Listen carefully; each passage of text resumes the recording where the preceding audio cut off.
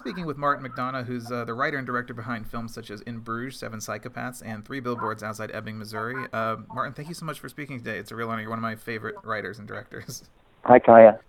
Thank you very much. So I guess I want to learn kind of what made you want to step into this world of film writing, screenwriting, and directing. What kind of made you want to jump into this completely different world than what you're doing in playwriting?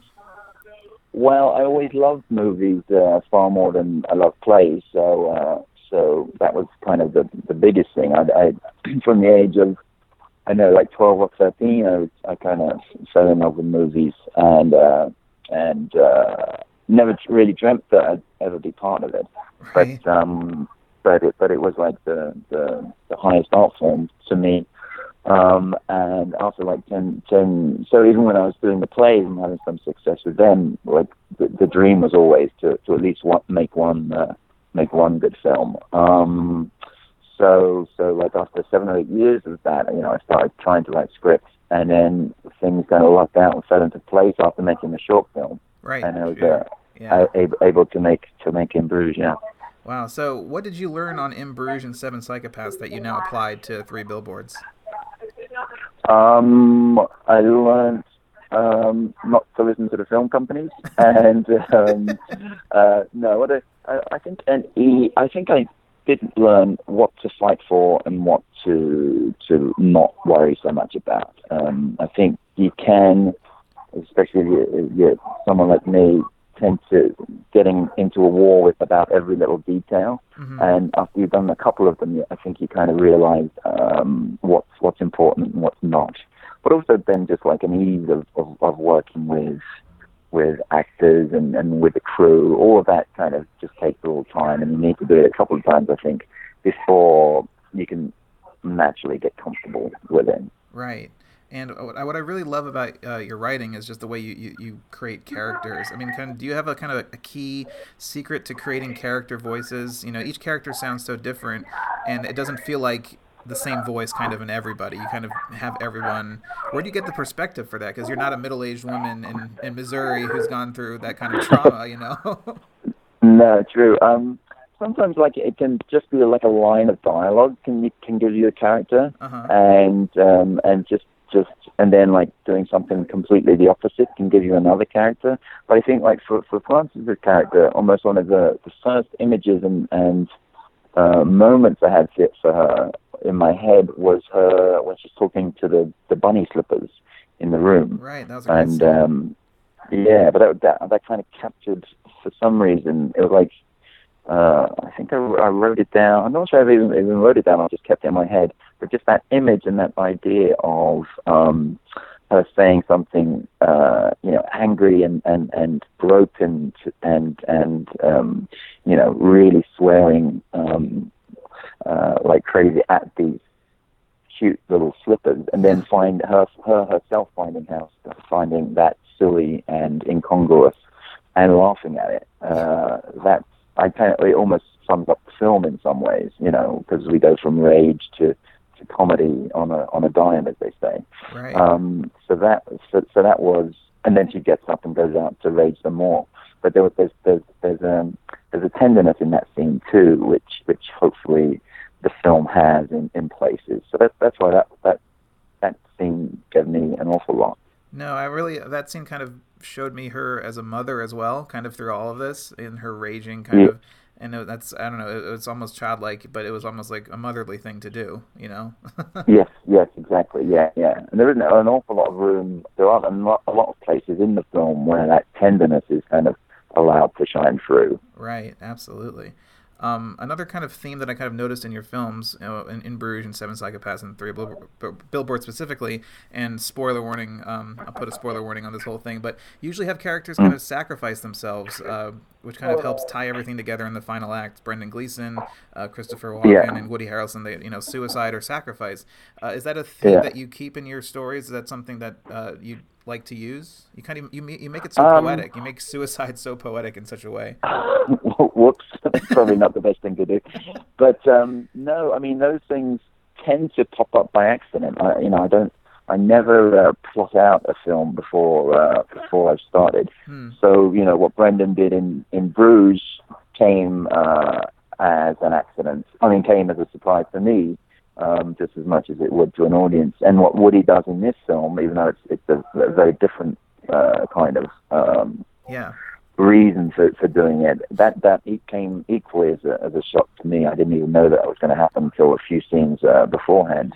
Wow. And again, and I can't remember. And the same with Christopher's character too. So, but no, it like you've only reminded me that it's happened in all three films now. I wouldn't have, I wouldn't have, no, I wouldn't have even remembered that unless you told me. Wow, that's interesting. So, my site is kind of dedicated to filmmaking as a whole, but I talked to a lot of composers, and you have such a great collaboration with Carter Burwell. His sound and style was such a perfect fit for, I think, your visual style and your writing. How did you meet him, and what made you, in the end, hire him and kind of keep him as a collaborator? Sure. Well, I loved everything he's done since Blood Simple, which was, I think, his first film. Right. You know, the first film he ever made, I think. And that score, even at the time when I was only like 14, really stood out in my mind. And then, like, every time I liked the score after that, his name was it was him who did it. You know, particularly Miller's Crossing stays in my mind even to this day. So like people like him, it's funny that you have a dream of working with the best, but you don't think it'll ever pan out until you just write to them when you're in the position of making a movie and ask them.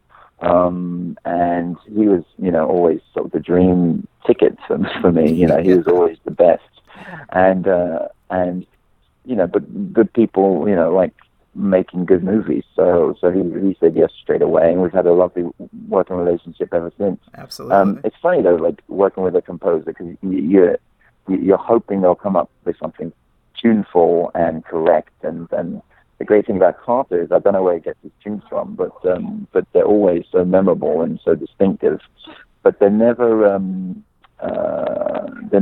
the nose. Like if it's a sad movie or a sad moment, he doesn't play up that moment with strings, or he doesn't tug at your heartstrings. He'll almost do the opposite to a degree. And similarly with a comedy scene, he won't try and help it or over egg it. He'll let you do the work itself.